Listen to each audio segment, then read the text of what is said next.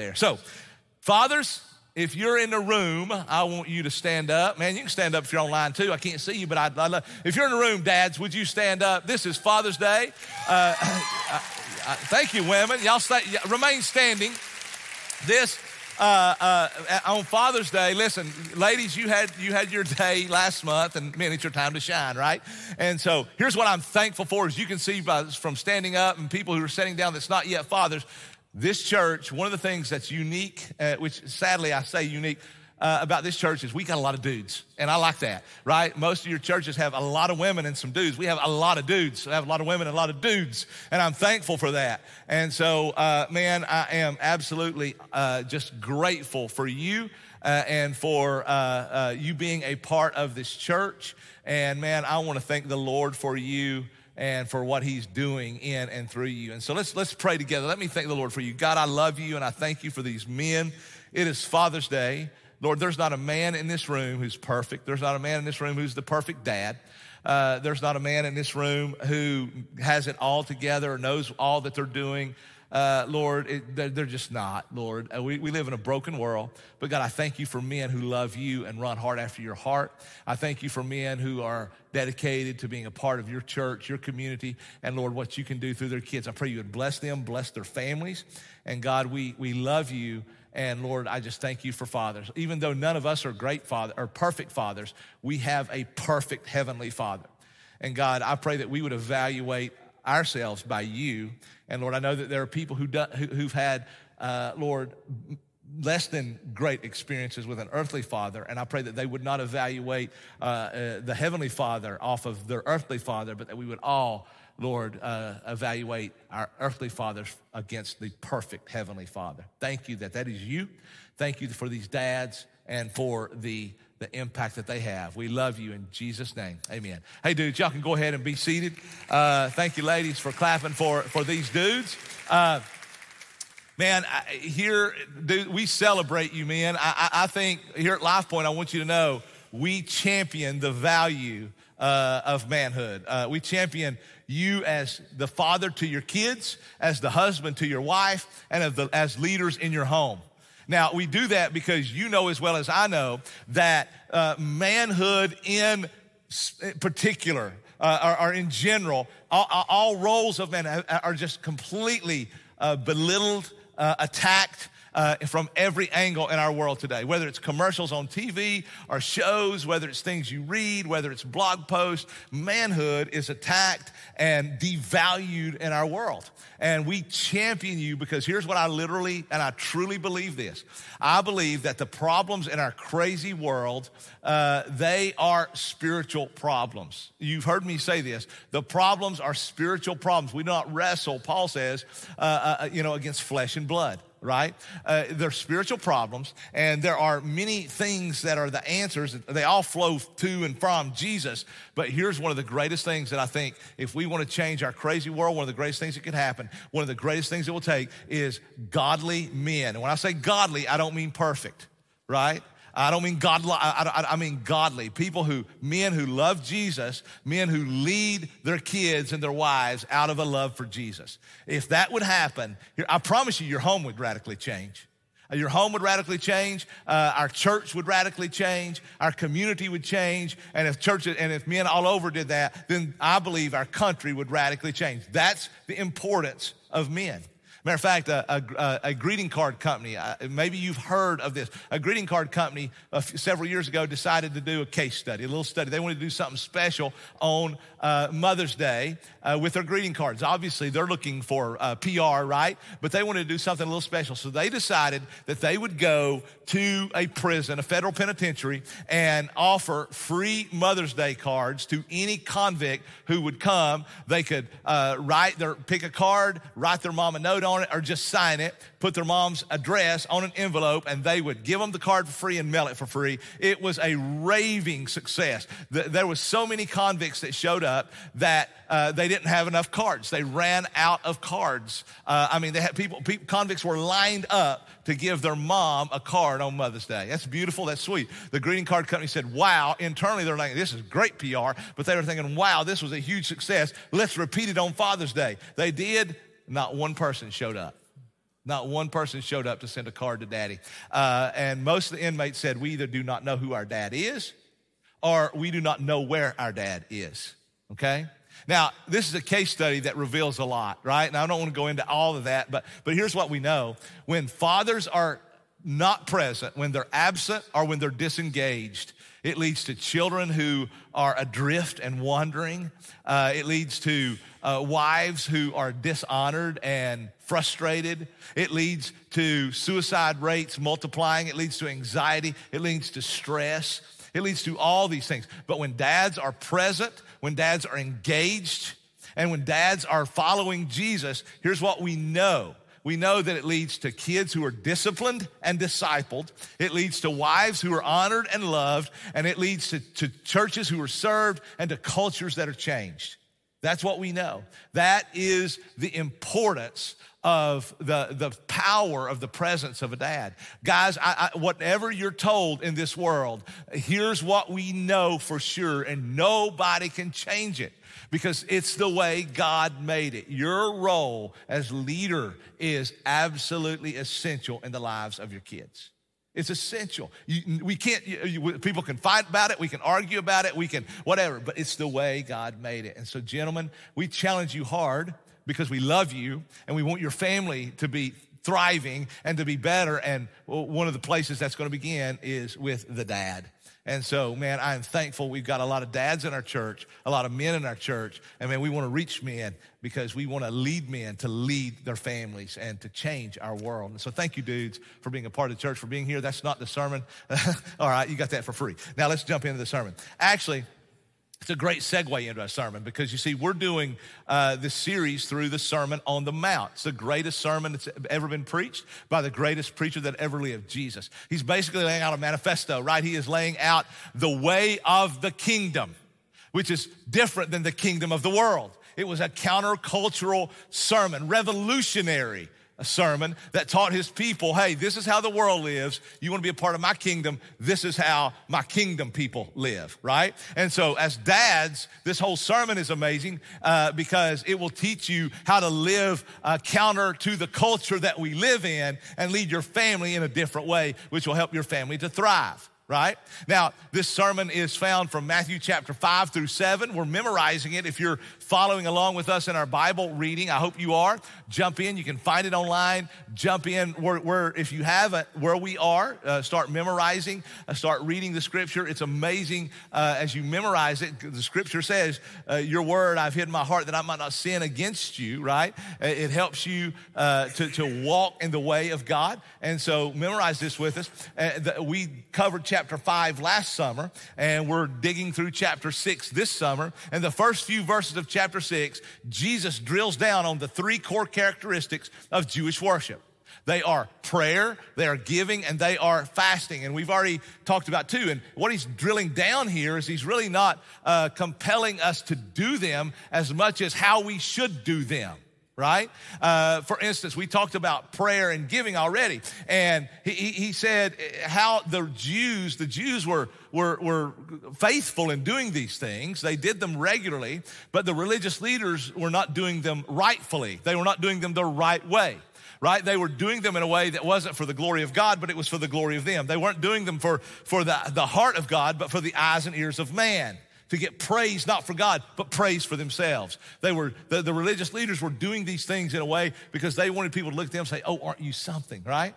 And so he said in prayer and he said in giving how to do them, right? And so today we're going to look at the third, which is fasting. Now, fasting, and I love this because I think fasting is probably the most neglected of all spiritual disciplines. Now, spiritual discipline, when you hear someone talk about a spiritual discipline, or when you hear us mention spiritual disciplines, they're called disciplines for a reason.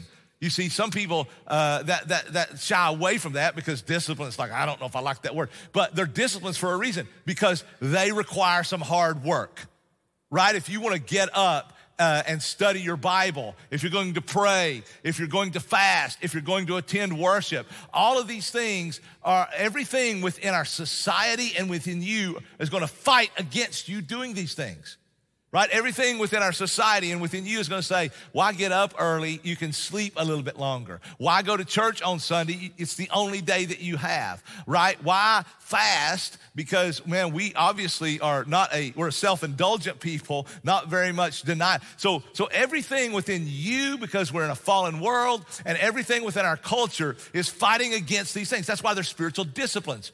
But they help you to become more like God, more like the Father, more godly. And so if you're going to become more like God, then you need to do these things, right? These spiritual disciplines. Fasting is probably the most neglected of all.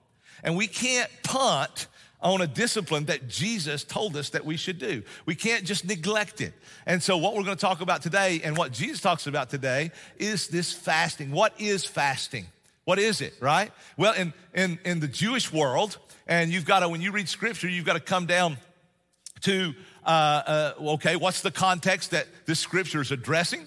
Because you can't interpret this passage for today outside of the cultural context in which it was, or you get into trouble, right? And so what's the context and what is fasting? In that context, it's specifically ultimately dealt with denying food and or drink, sometimes just food and or drink, for the purpose of focusing on the Father, right? That's what it was. And so it's not a hunger strike so that you can try to get God to do something, right? It's denying food so that you can focus on the feast on the Father. And so Jesus here, he tells us what to do in this passage. But before, like he did in fasting and like prayer and giving, he told us what not to do before he tells us what to do, all right? And so let's dig into this passage in Matthew chapter 6 and look at verse 16. He says this, "And when you fast, do not look gloomy like the hypocrites." So have you noticed in all of these, it's like the hypocrites. Remember, hypocrite was not a negative word until this, because hypocrite just described an actor, someone who was hiding behind a mask. You couldn't see who they were. They were pretending to be someone they were not, playing off of people's emotions. That's what hypocrisy is, right? So we know that today is a negative word. It began to change here. Do not be like those who are playing a game. They're not real. What you see is not the real deal, right? That's what Jesus said. For what do? Well, when they fast, they disfigure their faces. And that their fasting may be seen by others. They look gloomy. They disfigure their faces. Truly, I say to you, they have received their reward. Now, as we said, fasting was common practice in the Jewish world.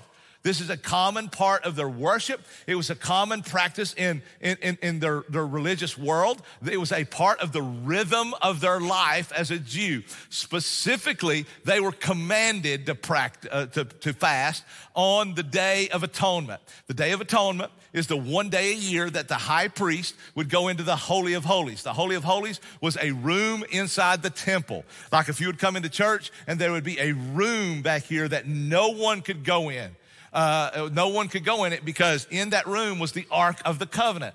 Remember, think Raiders of the Lost Ark here. Remember, think Exodus really.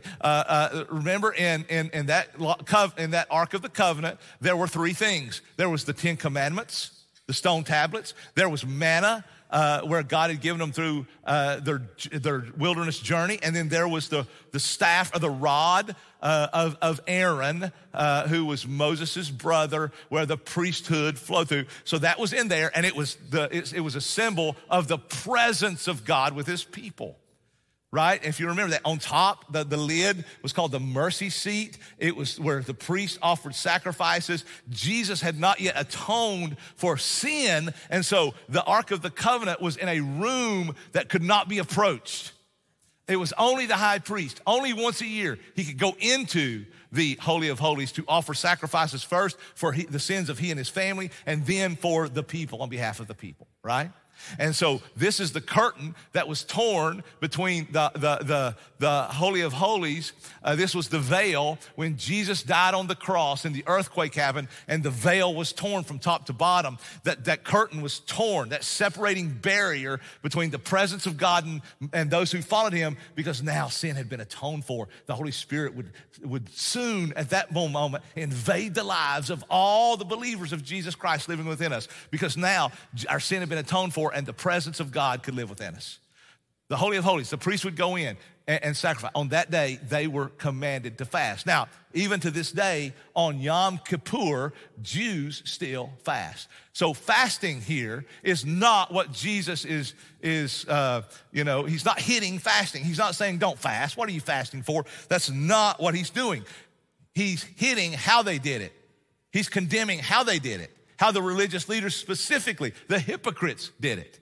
Right? That's what he's condemning. He says, don't look gloomy like the hypocrites or disfigure your face. So what did they do? Well, remember, as in giving, when he said, sound no trumpets before you, because, man, they wanted to put a spectacle. When were they going to give? They wanted it to be announced. They wanted people to look at when they were giving so that people could say, oh, they give a lot. They do, and so they're putting their money in when people are looking. So, oh, look at them. They're giving a lot, man. We ought to name this auditorium after them. They're so spiritual. The same thing when praying. They would stand and pray in the synagogues and the street corners, and they would use all this flowery language. They weren't really talking to God. They were talking so that people could hear their words and think they were super spiritual, right? And so fasting, no one can see you, right? I mean, man, you do without a meal at lunch and someone's just thinking, man, he's just not eating today. Maybe he ate an early lunch, right? Maybe he ate a late breakfast. Maybe he's just, no one can hear. So I got to make sure people know. So how do I do that? They look gloomy. They didn't practice personal hygiene, put sackcloth on their head, put ashes on their face, right? Look a little goth, right? I mean, make sure that people know that, man, I'm fasting, and then people will look and say, oh, he's fasting. He's fasting. Oh, man, he's so spiritual. You say, they would really do that? I mean, yeah, you see people do that every day now, don't you? I mean, you say, yeah, I saw somebody walking down with sackcloth on their head yesterday, right? No, you don't see people walking with sackcloth on their head and ash on their face. What you see is if you've got Instagram, you scroll through, that's all it's full of. And it would be the same as if someone today, here's what they did. They're fasting, and, man, they said, oh, man, I want people to know I'm fasting. I'm going to take a picture of an empty plate. Man, I'm going to put it on there and go, well, fasting today, my plate's empty, fasting today for the glory of the Lord. Or you take a picture of Longhorn driving by. Well, I wish I could say I was eating here today, but I'm trying to fast for the Lord today. You see that, it's on Facebook, you're like, are you kidding me? It's like, if I saw that, I would literally be tempted to respond, and I try to not respond. I don't even look at that stuff much anymore, but I'd try to respond, well, if you're trying to do it for the glory of the Lord, why are you telling everybody?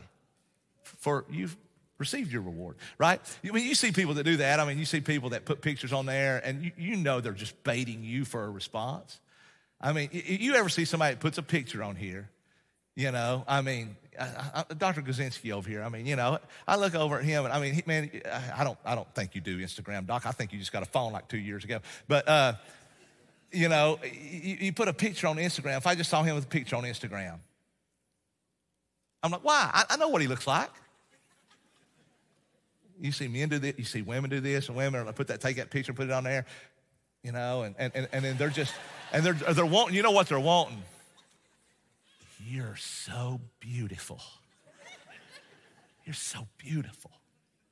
So that's what was happening. That's what was happening, when the Pharisees, the spiritual leaders, they were looking gloomy. They were, oh, you're spiritual. You're so spiritual. Jesus said, don't do that. That's not why you're fasting. You're not fasting so others can see you and think you're something. Don't do it. And so he tells us, here are a couple of things about fasting as we seek to walk in the way of the kingdom, right? One, we fast from the world. We fast from the world. Look at what he says in Matthew 6:17. The next verse, he says this, but when you fast, anoint your head and wash your face, that your fasting may not be seen by others, but by your Father who is in secret, and your Father who sees in secret will reward you. Now, obviously, notice the first thing is he expects us to fast because he said when, not if. He said that with giving. He said that with praying. And he says this with fasting, when, not if. If somebody says, when you go do this, if I tell my son when I leave, I tell Isaiah, when you take the trash can to the road today, do this. I'm not giving him an option, am I? I'm not saying if you take it. If I say if, you think he's going to take that trash to the road? When I say when you take the trash to the road today, I need you to put it here. I'm saying do it, right? And so he expects us to fast, but what he doesn't, so he expects us to fast, just not like the Pharisees are doing. As a matter of fact, in Matthew 9, remember, Jesus' disciples were asked, I think it was John the Baptist's disciples, who asked Jesus, why does your disciples not fast? And Jesus said, if you'll remember, I'm gonna paraphrase it here, that do the guests mourn when the bridegroom is still with them? But I tell you, there's a day coming when the bridegroom will no longer be with them, and then they will fast. What's he saying? Here's what he's saying. Jesus, 33 years lived on this planet, God. For 3 years, he was in public ministry. He had his disciples following him for 3 years. In those 3 years, they were literally feasting on him every day. In those 3 years, they were feasting on every word. In those 3 years, they were in his presence every day. Jesus said, they don't need to fast when I'm physically present with them. But we know now what happened. After Jesus' resurrection from the cross, he spent 40 days with his disciples. And where did he go? He jetted back to heaven. He's at the right hand of the Father right now. And then one day, he's going to return again. Until he returns, or until we go to him, until he comes back for us or we go to him, he expects us to fast. When you fast, he said. So he expects us to, just not like the Pharisees, not doing it for a spectacle or a show or for anyone else, not doing it for the eyes or the ears of the world, but doing it for the heart of God, right? And so during this time, when they would fast, he was saying, man, you don't look gloomy. Wash your head. Wash your head and anoint your head and wash your face. What's he saying? He's saying, man, anoint your head goes back to, if you'll think about the 23rd Psalm. 23rd Psalm, very famous Psalm of David, right? I'll walk through the valley of the shadow of death. You know the song. And what does he say?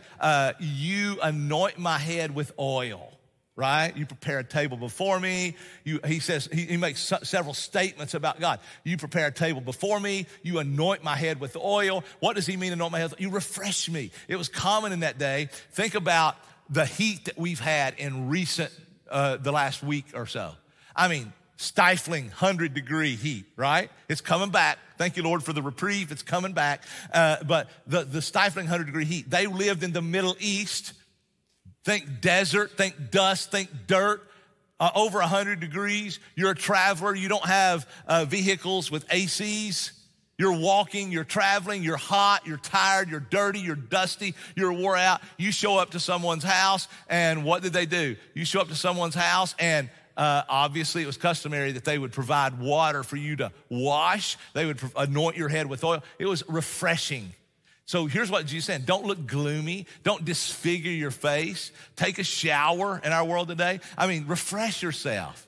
Man, be joyful, be happy. This is between you and the Lord, right? And what are you doing? Remember, fasting it's not the legalistic act of fasting. It's not like you fast for the sake of fasting. You fast to be closer to the Father. Jesus is more concerned about your faithfulness than your fasting, folks. He's more concerned about your faithfulness than your fasting. And, simply put, here's what happens. Fasting creates hunger. I don't know if you've ever fasted or not, but if you've been here for a while, you fasted with us. Fasting creates hunger. You have this need for food, right? And probably not the need that I don't probably need as much as I eat, but we have a need for food. We can't live without food, right? And so when you don't eat, when you fast, then you get hungry. So what does hunger do? God created you with this built-in system that when you get hungry, it drives you to something, right? It drives you to get nourishment, to eat food, which gives nourishment and fuel for your body. Well, when you fast, what that does is it creates a hunger that is not just physical, but hopefully a spiritual hunger that causes you to feast, that causes you to get spiritual nourishment, that fuels your spiritual soul.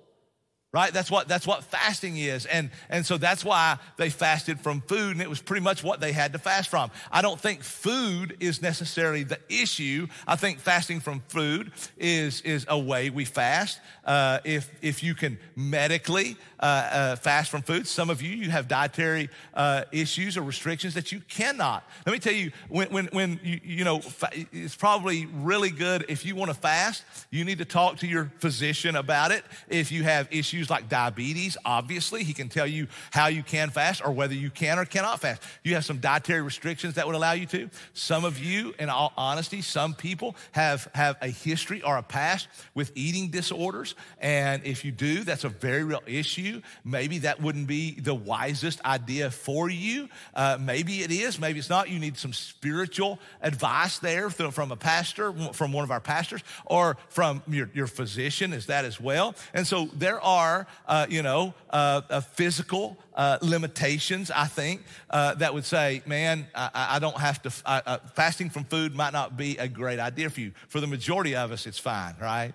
But that don't mean, okay, you get off the hook if you got diabetes. Diabetes, as Wilford Brimley says, you're off the hook. That don't mean you're off the hook. Because in today's world, to be quite honest with you, I think the principle here is what we go with. And to be quite honest with you, in today's world, I think there's probably things that you can fast from that's even probably more relative and more beneficial than fasting from food in our, like, maybe screen addicted world, I mean, in our screen-addicted world where every day we look at these screens so much, and our kids, man, think about our kids. Our kids are growing up not knowing how to handle life without a screen. I mean, from the time they're born, we take them to a restaurant. Man, when I went to the restaurant, if I cried and pouted and whined a little bit and got loud, I got a little rod of discipline, right?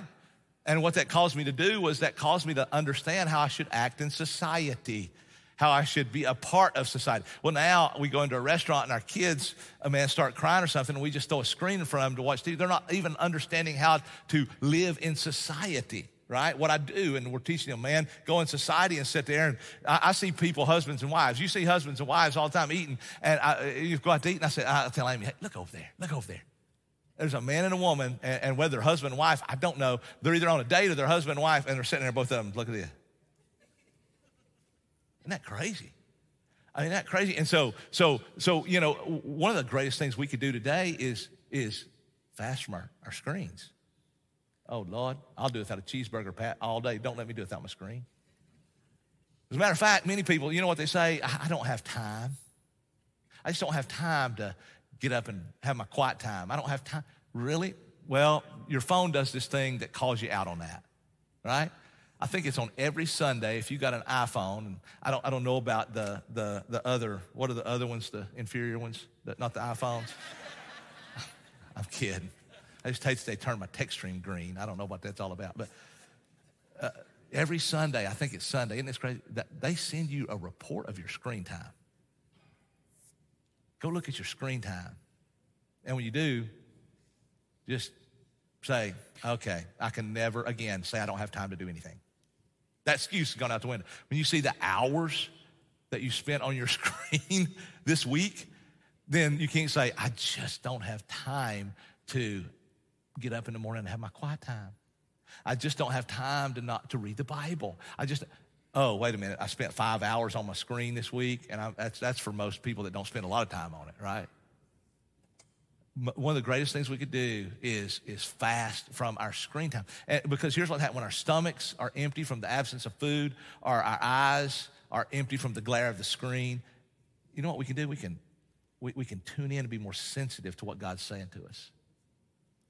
It's amazing what God does when we just tune in, and the closer that we the more we lay that stuff down, the more tuned in we can be with Him. And what happens is man, we begin to understand, and we begin to be pulled into the heart of the Father, which is why we feast from the world, the things of the world, for a time, in order to focus on the Father. And then the second thing is we feast on the Father. We fast from the world to feast with God.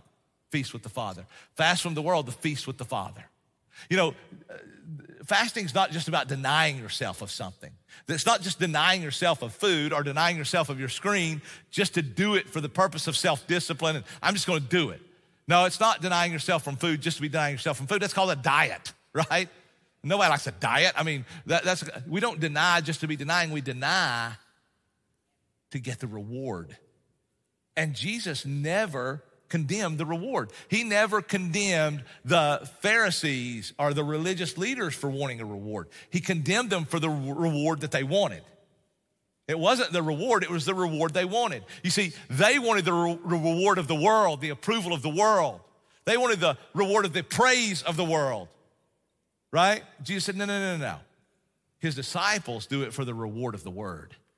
His disciples do it for the reward of the presence of the Father, right? That's what we do. And so, when we deny ourselves food for the purpose, or screen or whatever, for the purpose of focusing on the Father, then we become more like the Father.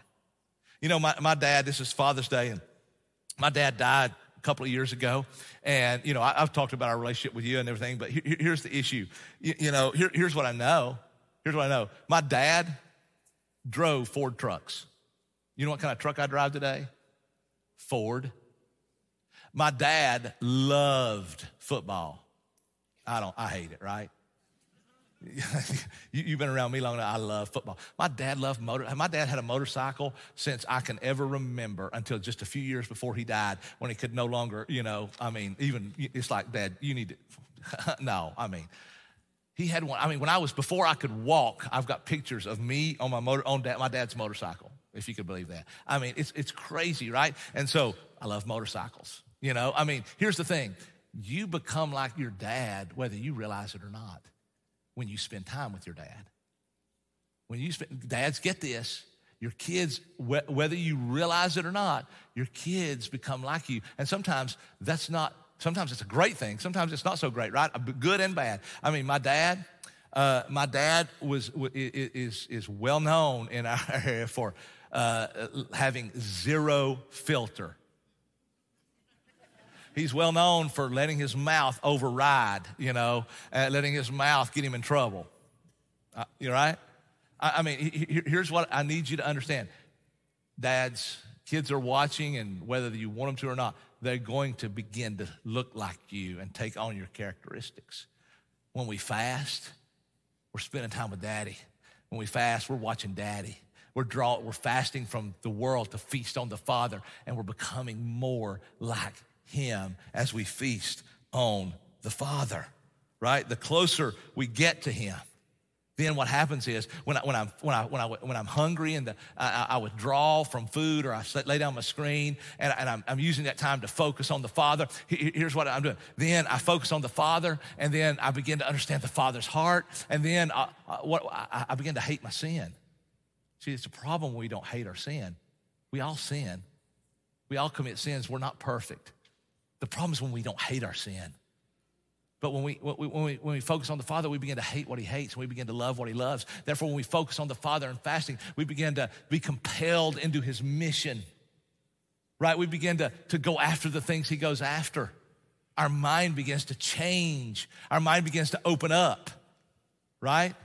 And so we become more like Daddy because we're feasting on the Father. John Piper says this about fasting. He basically says, when God is the supreme hunger of your heart, not that steak or that cheeseburger or that, incredible tuna or whatever. When God is the supreme hunger of your heart, He will be supreme in everything. And when you are most satisfied in Him, He will be most glorified in you. It's a great statement. And so here's the deal. How do we apply this message today? The message is we fast. God expects us to fast. Some of you, most of us need to do that by food, but it's not always food. Some of us can't do food. We need to do screens, or we need to do radio, TV, whatever. How do you do this? Well, we do it both individually and corporately. And let me tell you how we're going to challenge you to do it. One, as an individual, I think it's the most neglected. I think it ought to be the rhythm of your life. Now, let me explain to you what I mean by the rhythm of your life, what I mean and don't mean. I don't necessarily see in Scripture, nor do I think that necessarily it might be the greatest way to say, okay, I'm going to fast every Wednesday. I'm going to fast for lunch every Friday, and that's a part of it. That's not what we see in Scripture. I don't think there's anything wrong with it. That's not what we see. What we see in Scripture is people set aside specific times for specific purposes. I mean, there's rhythm there, but it's generally for the spread of the gospel, for evangelism, and they fast, right? And so I think it's important that sometimes throughout the year, we set aside time and say, okay, we're going to fast. I mean, you begin to fast. The next time you have a major decision, if you're a teenager or if you're single and you say, should I date this man or should I date this woman? If you love the Lord and you really want to know if the Lord wants you to date this man or this woman, because they're a Christian and they meet that. If it's not a Christian, no, but then fast. Should I marry this man or this woman? Fast. When your kids are off the rail, and I promise you, listen, they either have been, they are, or they probably will be, right? When your kids are off the rail, you don't fast. Your marriage is in trouble. When your marriage is struggling, fast. Ask the Lord, and here's what's crazy. I promise you, here's what's crazy.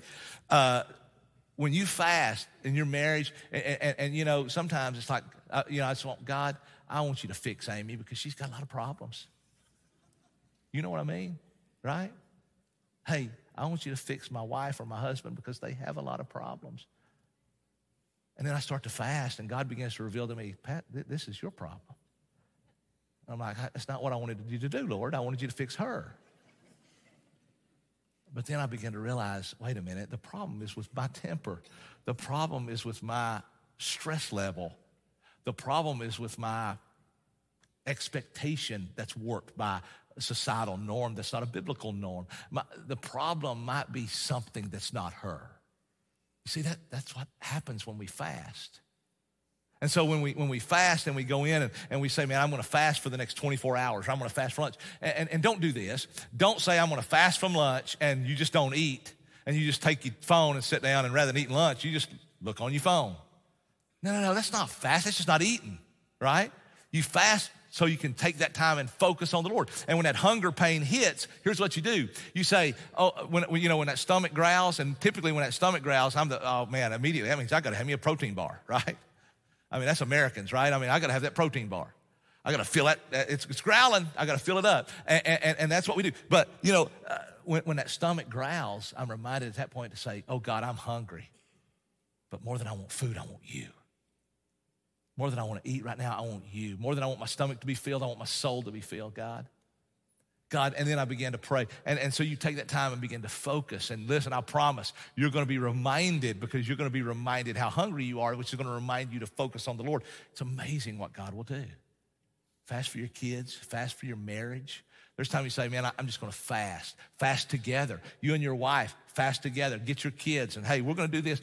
If your kids now, obviously, age appropriate, all that kind of stuff with nutrition, we're going to help them to fast. You're going to fast from your screen, son, because we're fasting from food, and this is what we're doing. And this is why. Begin to teach them, right? So fast individually. Now, we also fast corporately. If you've been around here long enough to know, then you know that God has done some amazing things in this church through fasting. It was through fasting in 2004 that God led us to really send us out and propel us into missions, right? That we've got missionaries all over the world, that we've got campuses in Brussels and Bangkok, and we've got partners in Brazil and everywhere. We've done work in Mexico, and we've everywhere, Africa. We've got work and partnerships, and it was through a time of fasting that we call Sacred Gathering in 2004 that God just propelled us out. It was through times of fasting that why we have campuses here, because we were growing like crazy. We were growing and we didn't have space. And so what did we do? We thought immediately, what do you do when you don't have space? You build a bedroom, right? You either buy a bigger house or you build a bedroom onto your house. You don't have space, you build more room. We thought that's what we needed to do as a church. We're going to build more room. We're going to build a youth building. We're going to build a children's building. We're going to convert some stuff. That's what we thought back in a few years ago. And it was through fasting that that God, in like 2010 or something like that, I don't know the date, it was through fasting through there that we had plans. We were going to build, and we had plans, and we would fast for 3 days when we do these things. We call the church to fast for 3 days and to meet together at night and just pray. We do that, and it's like, oh, man, it's amazing. The people show up, and we pray. What God does in individual lives and as a church, it was through that God said, there's a reason why I'm not letting you build this, because I don't want you to build this. I don't want you just to keep bringing more people in here. I want you to send people out of here. Again, I said, Lord, that's not what I want to do. I love these people. They're good leaders. I want them to be right here to help me lead. And God said, I want you to send them out. You got to be a good steward of leadership. I'll raise up more. And so we've got campuses, which is great. If all of our campuses all over here in our area, we're here today, there's at zero, there'd be people sitting out in the parking lot. And matter of fact, they wouldn't, right? It's hot. So we've got space, we've got room. God's glorified. It's through fasting. It's through fasting. So we're going to do that again. We're planning to do that sometime this fall. We don't have all the details yet, but we're planning to do that again. We want our staff to do that. And so individual fasting. Here's the thing. Here's what I want to stop and say. If you don't know the Lord, we want you to taste the bread of life today. If you don't know the Lord, we want you to taste the bread of life. You're never going to be fulfilled. You're never going to be satisfied. You're never going to be happy. You're always going to have a hole in your soul until you give your life to Jesus Christ and submit your life to his lordship. There is no other way. There is no other way, folks. I mean, our world will tell you there's many ways. There is no other way except through Jesus. If you don't know him, and man, you absolutely today, you've got this feeling about, I want to know more about that. That's the presence of the Holy Spirit bringing conviction into your heart. Don't dampen that or turn that down. You turn that up. If you're online watching, then you text the word Jesus to the number on the screen, 1-615-551-9800. If you're in the building, you can do that. Better yet, we're right here. You can come right out the door, and you can, in that area, in this section of the hallway, we got a connection booth. It's information. They'll help you. We had people come back last week. 2 people come back last week. You could be one of those this week that literally on Father's Day, it's the greatest Father's Day, if some of you dads would say, I need Jesus. Some of the kids would say, I need Jesus. Some of you moms, wives, husbands would say, I need Jesus. Today, rather than fasting, if you don't know Jesus, you need to be focused on the bread of life. That's what you need to be focused on, tasting the bread of life and seeing how fulfilling and satisfying it really is. Today, would you do that? If you're a believer, then I would ask you today, if your goal is to become more like Jesus, that you would begin to sit down and plan out and think. Now, here's what we're going to do. We're going to ask you to fast. We're going to do it together as you do it individually over the next 2 weeks, one day. And let me tell you how we're going to do that. Put it up on the screen. We're going to ask you to fast for camp, okay? Now, if those who are going to camp, leaders and students, we're going to ask to fast next week.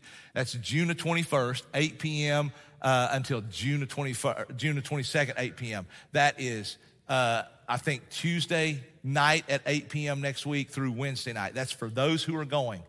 We don't want them fasting at camp because, they're at camp and it's 100 miles an hour, it's hot, and they need some go-go juice. They need some energy. So they're going to fast before for what God can do at camp. We're going to ask you, the church, on the next week, June the 28th. That's the next Tuesday night at 8 p.m. So you can eat dinner before 8 p.m., start your fast at 8, and then fast until 8 p.m. On Wednesday night during camp. Why do you do that? You do that because that's the night that we are sharing the gospel with the kids, and we want you to pray. And you're going to, next week, you're going to receive an armband, a bracelet that's got the name of a kid. And that's all it's going to have. And we're going to ask you to pray for that kid all week during camp, week after next. We're going to ask you to pray. If your name, if that is Jane Doe on your wristband, then you pray for Jane Doe. I don't know, Lord. You don't know Jane Doe. Maybe you do. If you do, great. If you don't, I don't know Jane Doe. I don't know if she's a Christian. I don't know if she's not. If she's not, save her. God, if she is, revive her. Ignite a flame in her heart. Help her soul to be changed this week. Help her to be more like you this week. Pray for her small group. Pray for her family. Pray for Jane Doe all week. Then you fast next Tuesday, not this week unless you're going, the next Tuesday through Wednesday, 8 p.m. to 8 p.m., and ask God specifically to do incredible things at camp, which is what we see in Scripture. Fasting typically goes with evangelization and the spread of the gospel. So we're going to ask you to do that. If you can't medically or dietary reasons, then you shut down your phone, shut down your TV, shut down your radio. Man, sometimes that's what you do. You shut down your radio. I did some traveling on Friday, and I drove for hours on Friday, and the first 2.5 hours or so, the radio was off, and all I was doing was praying and doing my scripture memory, and just I was fasting from music, from country music, or from sports talk.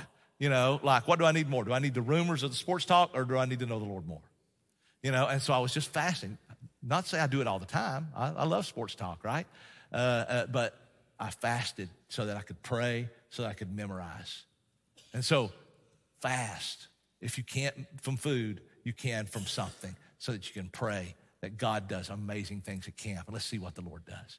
Today, if you're not a believer, taste the bread of life. Fasting, we want you to taste the bread of life and be satisfied. If you are, we want you to literally set your sights on becoming like Jesus and not being satisfied with praying a prayer and sitting in a pew, sitting in a seat, but becoming like Jesus. Michael and Daisy are going to come back out and lead us in a time of response. And this time is designed and developed to sing, but so that you can respond. Some of you can sing. Some of you, man, you just need to talk to the Lord during this time. Some of you, the altar is always open. If you want to pray, you can pray where you are. You can come down. You can come back to us. You respond how God has led you to respond. Okay? Father, we love you. Thank you, God, for your word. Lord, I know that fasting is countercultural in our world. I know that, Lord, not denying ourselves of anything really is countercultural, and sometimes we don't understand why. But, Lord, I pray that, Lord, we would just obey you, that we would just submit ourselves to you and to your way of living and see what happens. God, I pray that we would become holy. God, I pray that our church, Lord, I pray this constantly for our church. I pray that we're holy, healthy, and happy. God, I pray that we're holy because we're more like you. Lord, we're set aside. I pray that we're healthy because we're a healthy church who does exactly what you created the church to do. And I pray that we're happy, that we're unified, that we're laughing, that we're having a good time, because we know that no matter what's going on in our world, our citizenship is with you and our daddy is in control, and we can be happy.